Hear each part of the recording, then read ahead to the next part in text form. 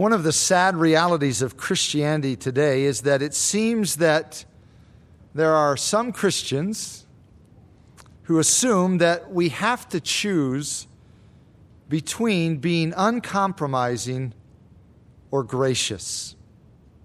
In other words, some Christians believe that it's impossible to be uncompromising in your convictions and gracious at the same time.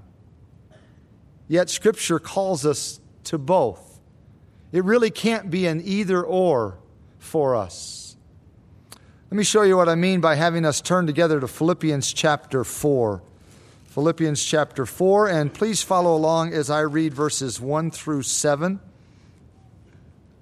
Philippians 4, verse 1, "Therefore, my beloved and longed-for brethren, my joy and crown, so stand fast in the Lord, beloved. I implore Euodia and I implore Syntyche to be of the same mind in the Lord. And I urge you also, true companion, help these women who labored with me in the gospel, with Clement also and the rest of my fellow workers whose names are in the book of life. Rejoice in the Lord always. Again, I will say, rejoice. Let your gentleness, or depending on your translation, graciousness or forbearance, let your gentleness be known to all men. The Lord is at hand. Be anxious for nothing, but in everything by prayer and supplication with thanksgiving. Let your requests be made known to God. And the peace of God, which surpasses all understanding, will guard your hearts and minds through Christ Jesus." Our text is actually going to consist only of verse 5 for this message, but I wanted to read this entire section to establish the context of the words that we're going to consider in the message. Maybe you noticed as we read through these verses that this entire section is, in a sense, a call to manifest the fruit of the Spirit. Let me show you what I mean. Verses 2 and 3, you could say, are a call to love. You remember Galatians 5, 22 and 23, by the way. Fruit of the Spirit is love, joy, peace, gentleness, goodness, faithfulness, meekness, self-control, etc. Well, verses 2 and 3 are a call to love, because Paul says, I implore Euodia and I implore Syntyche to be of the same mind in the Lord, and I urge you also, true companion, help these women who labored with me in the gospel, with Clement also and the rest of my fellow workers whose names are in the book of life. That's basically a call to love. It's a call for these two women to love one another and to not be preoccupied with their own position, themselves, whatever the issue was that was causing division. So that is a call to love.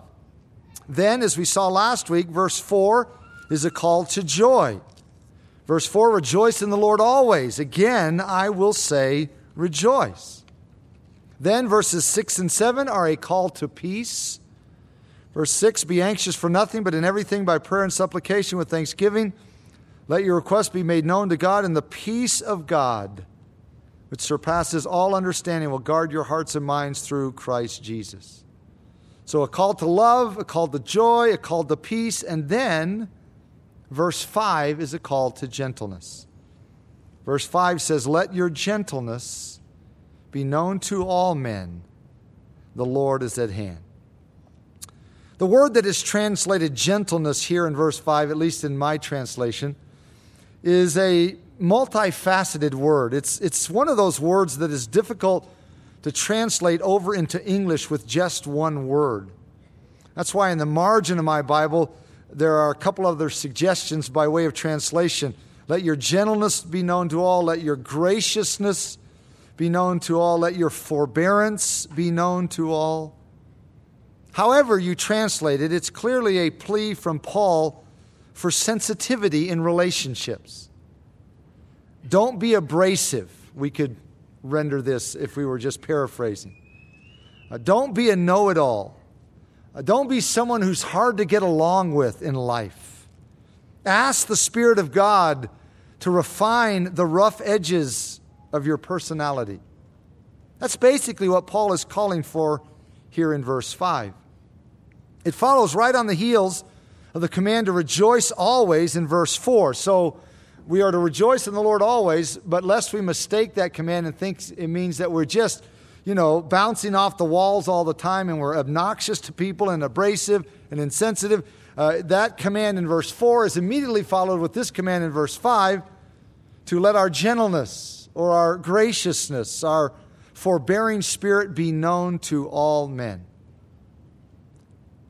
Beloved, this is a command that we really need to hear as conservative evangelical Christians.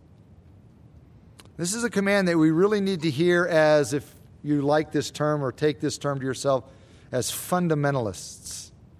Now, I realize that the term fundamentalist has sort of maybe taken a little bit of a turn over the years. It used to be a very good term because it simply described a Christian who would not compromise the fundamentals of the faith, things like the deity of Christ, the virgin birth, the inspiration of Scripture. So a fundamentalist was someone who held to the fundamentals of the faith.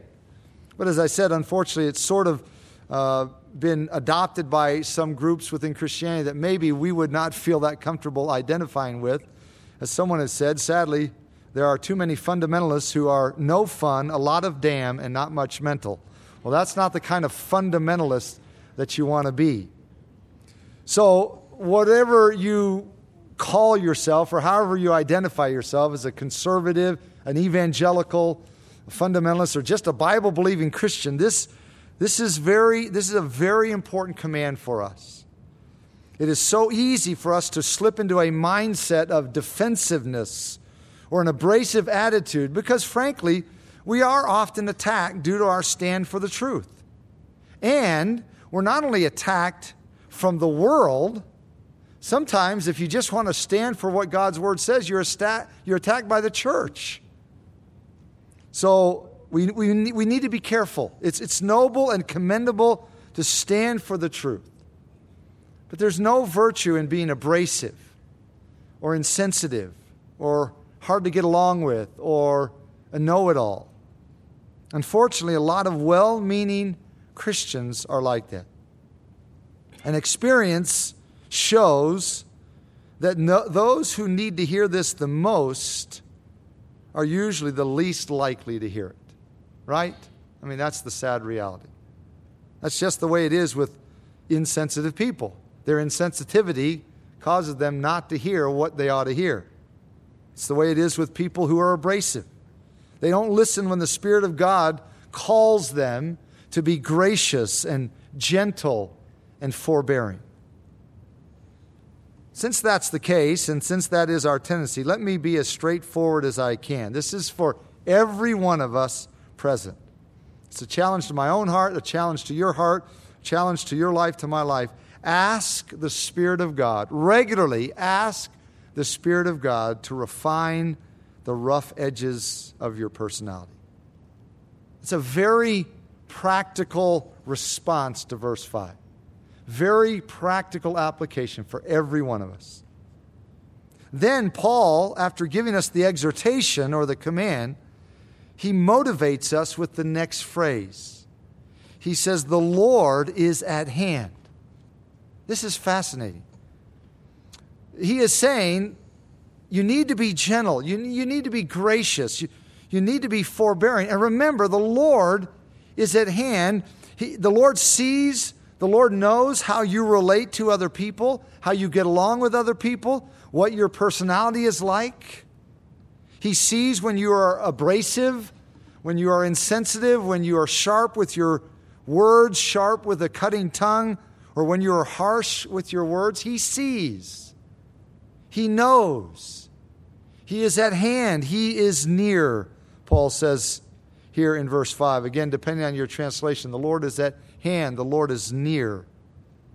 The Greek word near can have two meanings, just like the English word near. It can mean near in the sense of time, or it can mean near in the sense of space. For example, if I say to you, lunch is near, or dinner is near, I mean that it won't be very long until you have a meal. Lunch is near. It's right around the corner. It's just a little while away. If I say, on the other hand, these flowers are near, I mean they are close in the sense of proximity. So the word near, whether in English or Greek, can be used either way or both ways. Which way does Paul have in mind as he writes these words in verse 5?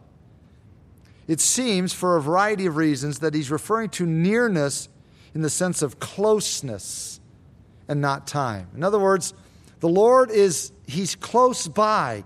He's with us. He's present. He views all of our interactions. This is a statement of God's omnipresence. God is with us. He's right with us, and he observes.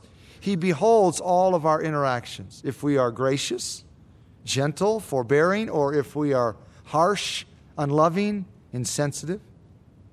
So Paul seeks to motivate us to a gentleness by a statement of God's omnipresence. Maybe the best commentary on that truth is found in Psalm 139. So let's spend a little time there to reinforce what Paul is saying here in Philippians 4:5 about the Lord's nearness or closeness. Psalm 139. This psalm contains some of the greatest and loftiest statements about God found anywhere in the Bible. Listen to these words while you're settling into Psalm 139. I quote, "On January 7th, 1855, the minister of New Park Street Chapel, Southwark, opened his morning sermon as follows. It has been said by someone that the proper study of mankind is man. I will not oppose the idea, but I believe it is equally true that the proper study of God's elect is God. The proper study of a Christian is the Godhead. The highest science, the loftiest speculation, the mightiest philosophy, which can ever engage the attention of a child of God, is the name, nature, the person, the work, the doings, and existence of the great God whom he calls his Father. There is something exceedingly improving to the mind in a contemplation of the divinity. It is a subject so vast that all our thoughts are lost in its immensity, so deep that our pride is drowned in its infinity. Other subjects we can compass and grapple with. In them we feel a kind of self-content and go our way with the thought, behold, I am wise. But when we come to this master science, finding that our plumb line cannot sound its depth and that our eagle eye cannot see its height, we turn away with the thought that vain man would be wise, but he is like a wild ass's colt, and with solemn exclamation we say, I am but of a yesterday and know nothing. No subject of contemplation will tend more to humble the mind than thoughts of God. But while the subject humbles the mind, it also expands it. He who often thinks of God will have a larger mind than the man who simply plods around this narrow globe. The most excellent study for expanding the soul is the science of Christ and Him crucified, and the knowledge of the Godhead in the glorious Trinity. Nothing will so enlarge the intellect, nothing so magnify the whole soul of man as a devout, earnest, continued investigation of the great subject of the deity.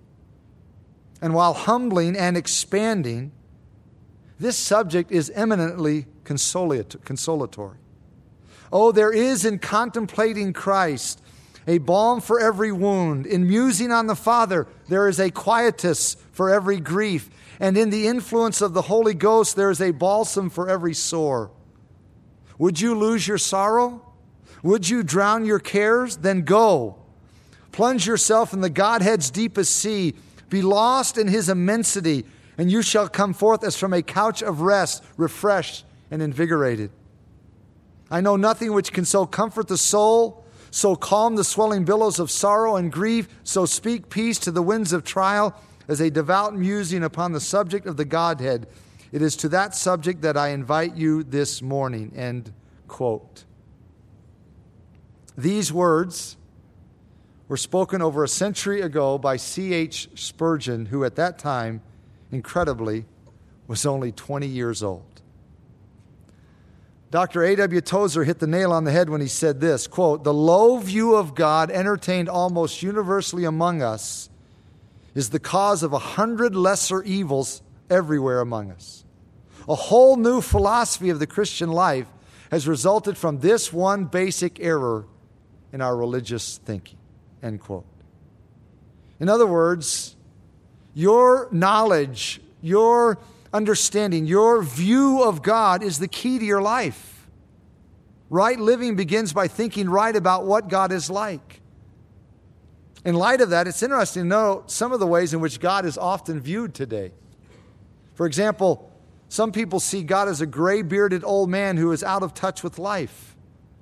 He exists, and he's somewhat wise, but because of his age, he's past his prime, and he just doesn't have it all together anymore. It's not an uncommon view of God. Some people see God as a kind grandfather whose job it is to give out gifts and goodies. Others see God as an angry judge who sits waiting to strike out in judgment as soon as he has any reason or excuse to do so. In fact, some who view God this way actually believe that he wants his creatures to blow it so he can have the pleasure of judging them. Some people see God as a sort of a cool dude who understands all of our shortcomings. An example of this is the person who refers to God as, quote, the man upstairs, or my good buddy in heaven, or my main man. Some people see God as a divine genie who is obligated to rescue everyone from trouble when he is called upon. Those are just some of the distorted concepts of God that are commonly embraced, and I'm sure you could add more to the list. But Psalm 139 helps to straighten out our concept of God, our view of God, and gives us a clear picture. Remember now, this is a psalm. It's a Hebrew song. This song has 4 stanzas to it. Each stanza consists of 6 verses. Stanza 1 is verses 1 through 6. Stanza 2 is verses 7 through 12. Stanza 3 is verses 13 through 18.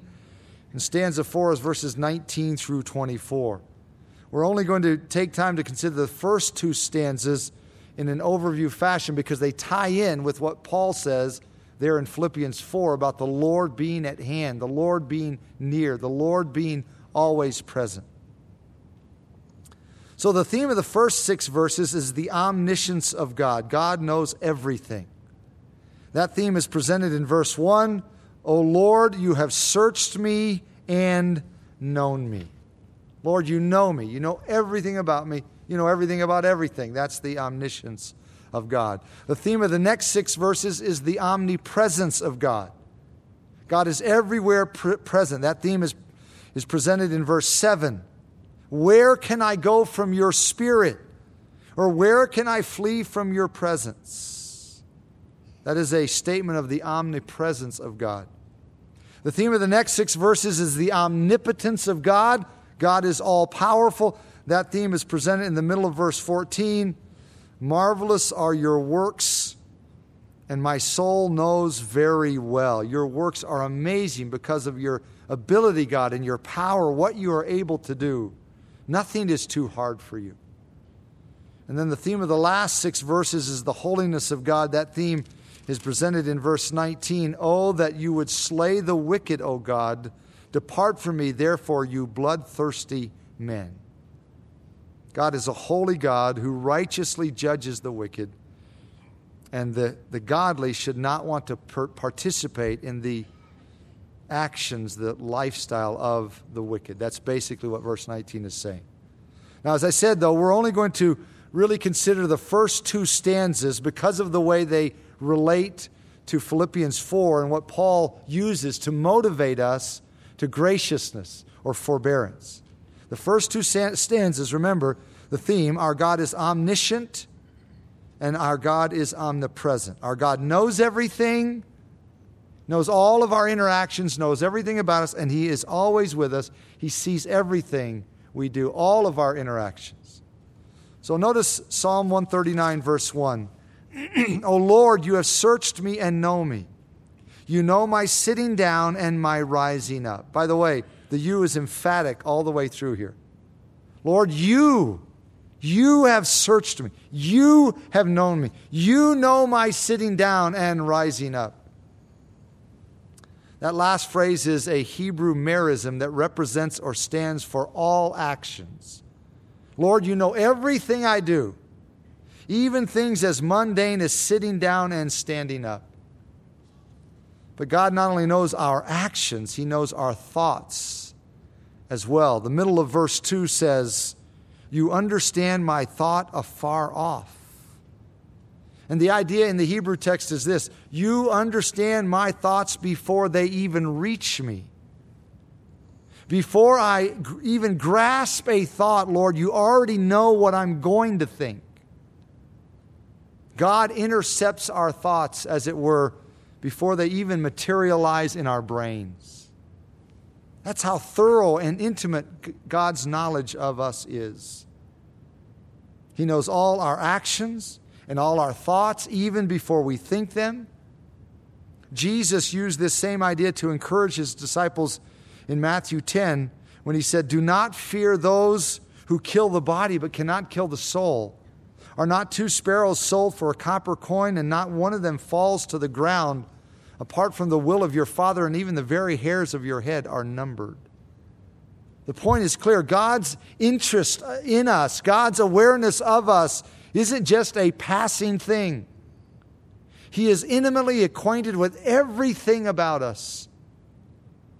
Verse 3, he says, you comprehend my path and my lying down, and are acquainted with all my ways.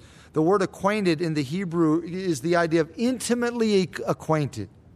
Lord, you know what I do during the day, and you know when I lie down at the end of the day. You know everything.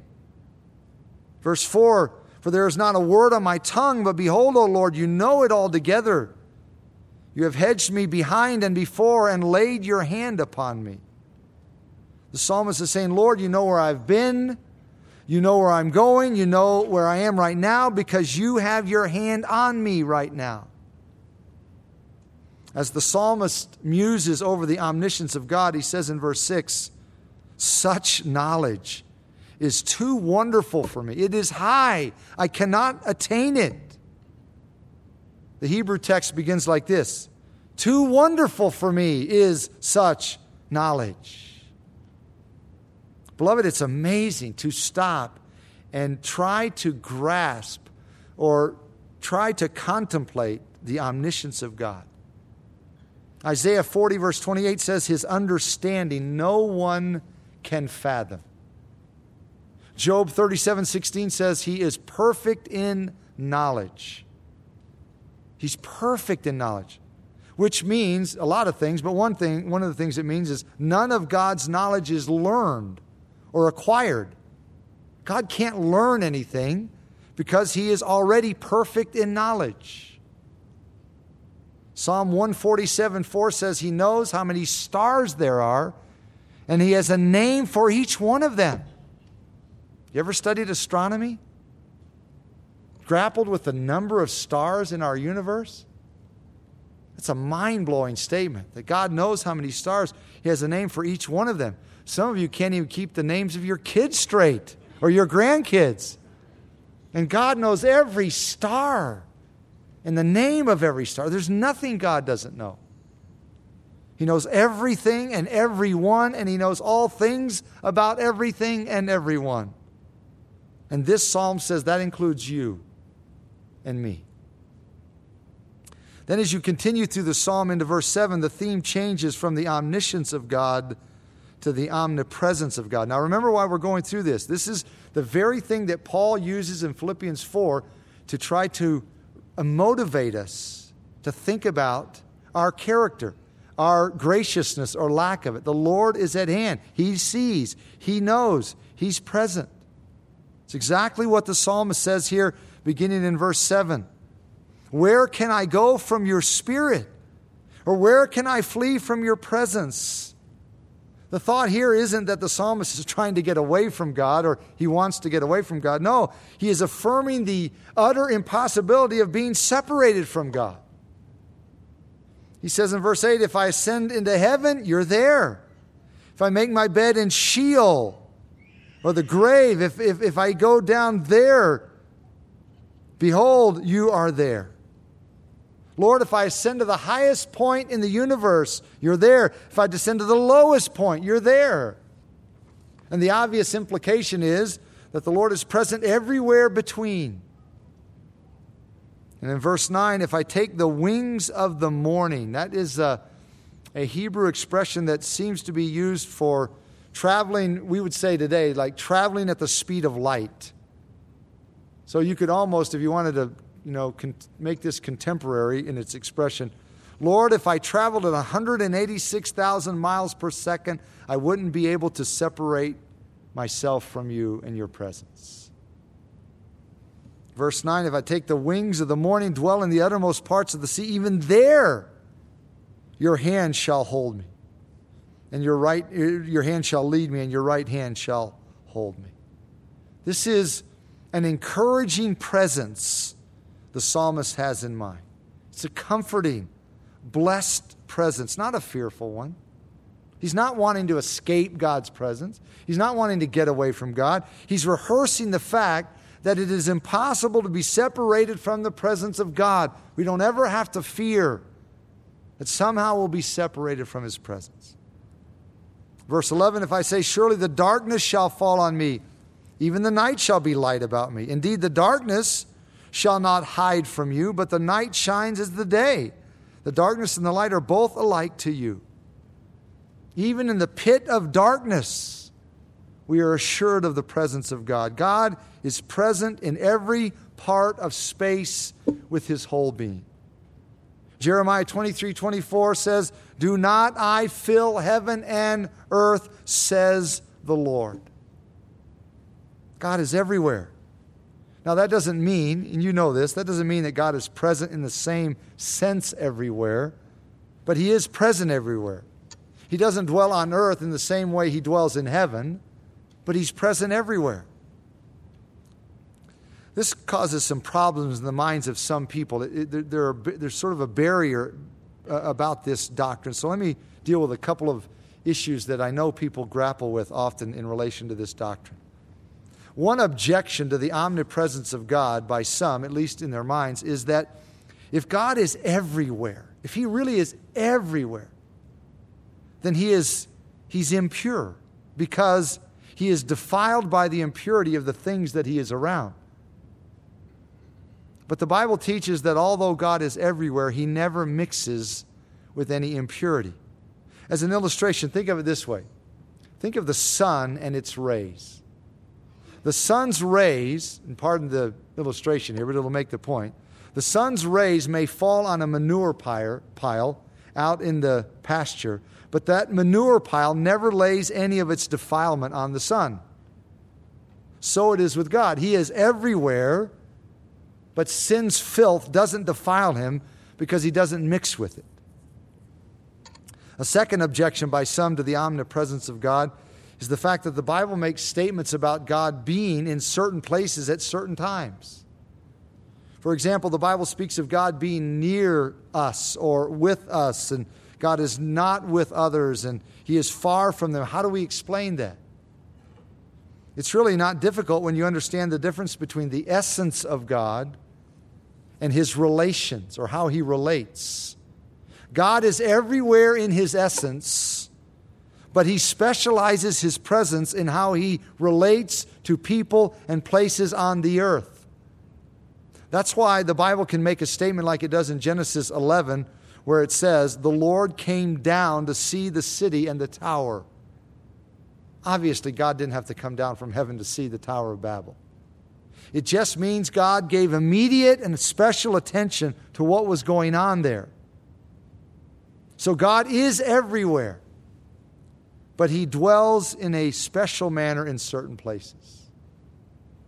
It is this doctrine, the omnipresence of God, that Paul uses in Philippians 4 to motivate us and to buttress his command that we should be forbearing, gentle, and gracious. So what are some of the practical applications of this doctrine? Well, on the positive side, as we see here in this psalm, the omnipresence of God ought to be a great comfort to us. God is with us no matter where we are and no matter what we go through in life. That's what the psalmist was saying in Psalm 139. Basically, you could sum it up. God is with me. Psalm 23:4 says, yea, though I walk through the valley of the shadow of death, I will fear no evil, for you are with me. Your rod and your staff, they comfort me. Philippians 4, Verses 5 and 6 say, the Lord is at hand, so be anxious for nothing. Romans 8 says, once we are in Christ, nothing can separate us from the love of God, which is in Christ. That's a great source of encouragement and comfort. But there's a flip side of application. A second practical application of this doctrine is that it really ought to restrain us from sin and evil. I mean, we can't go somewhere and hide from God to get away with sin. That is foolish thinking, silly thinking. God is everywhere. If you go to a dark place somewhere to do something so no one will see you, just remember that God is right there. He was already there before you got there. You can't hide from Him. Everything you say and do, you say and do in the presence of God. Do you think about that very often? I was with someone recently, and they got upset about something and started swearing, and they said, and I have this happen a lot. Oh, I'm sorry, you're a minister. Sorry about that. And I thought, I started to say something, and they knew where I was going. What does it matter if I'm here? God's here. If that's not the way you're supposed to talk, then don't talk that way ever, regardless of whether I'm around you or not. Because God is. He's everywhere. You can't hide from Him. Everything we say and do in the presence of God. In Job 31:4, Job said, does not He see my ways? Yes, He does. And that ought to be a motivating factor for holiness in our lives. And more pertinent to our text, it ought to be a motivating factor for gentleness and graciousness and forbearance and sensitivity. That's the application Paul makes in Philippians 4. The Lord sees and the Lord knows how you relate to other people and how you get along with other people and what your personality is like in relation to other people. He sees when you are abrasive or when you're insensitive, when you're sharp with your words or sharp with a cutting tongue, when you use harsh words, destructive words. He sees. He knows. He is at hand. He is near. So be gentle. Be sensitive. Be forbearing. Because the Lord is present and is watching. Was Paul gentle and sensitive? Well, the reason why I asked the question is because you probably know that there are a lot of people who don't think he was. A lot of people have a very bad view of Paul. Like he was some male chauvinist, harsh, unreasonable kind of person. So I asked the question, was Paul gentle and sensitive? He was. But because of his firm stand, he was sometimes accused of not being gentle. Let me show you what I mean. On your way back to Philippians 4, stop in 2 Corinthians 10.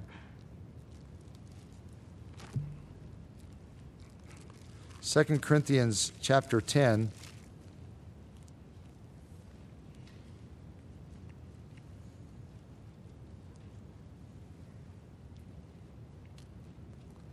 Verse 10. Notice this is really a fascinating assessment, or maybe assessment's not the best word, accusation that the church at Corinth made in relation to Paul. He says, now let's back up to verse 7 to get a running start. Verse 7, do you look at things according to the outward appearance? If anyone is convinced in himself that he is Christ, let him again consider this in himself, that just as he is Christ, even so we are Christ's. For even if I should boast somewhat more about our authority, which the Lord gave us for edification, and not for your destruction, I shall not be ashamed, lest I seem to terrify you by letters. For, and here's the key verse, for his letters, they say, are weighty and powerful, but his bodily presence is weak and his speech is contemptible. You see what is going on here? The Corinthians accuse Paul of being strong and powerful in his instruction and teaching in his letters, but weak and a pushover when he was present with them. Why would they say that? I believe it was because Paul sought to be gentle and forbearing in person when he was with them. But when he took his pen to write a letter of instruction, or more specifically, because of the way the Corinthians were behaving, when he was forced to take his pen and write a letter of instruction and rebuke, he did so with strong conviction and strong words. And it's a reminder that sometimes there is a different dynamic involved in relating to people one-on-one and instructing people in a large group. So Paul came across differently depending on the situation. But they were sort of using that against him. Like, Paul, you're two-faced. You know, when you're in person, you're pretty easygoing, but you write these letters and, man, they're just firm and strong and so forth. Now, not that I want to compare myself to Paul in any way, but I can relate to what is said here, because through the years I've had many people say similar things to me. They'll say, you know, Brian, when you preach with strong conviction, but when you have a conversation with people, you're just pretty easygoing. What's the deal? Well, part of it is because there is a different dynamic involved in relating to people one-on-one and instructing through a letter when a rebuke is necessary or in a large group setting. In those types of situations that Paul was sort of forced into by the Corinthians, he had to be firm in what he wrote, and even when he was with them and preaching and teaching, and yet he also wanted to be gentle in relating on a personal basis with people in a personal way. Now, I'm not implying, don't take this the wrong way, not that group instruction shouldn't be gentle and personal conversation shouldn't involve sharing strong convictions, but you understand that sometimes there is a different dynamic. So the Corinthians said, well, Paul, we can't really figure him out. He's so strong and powerful when he writes, but with us, it's like he's so gentle, he's weak and contemptible. But it does illustrate the point that Paul was gentle. He didn't give a command to the Philippians, be gentle, be gracious, and never exhibit that in his life, because the Corinthians even used it against him. Now back to Philippians 4 as we wrap things up to our text there.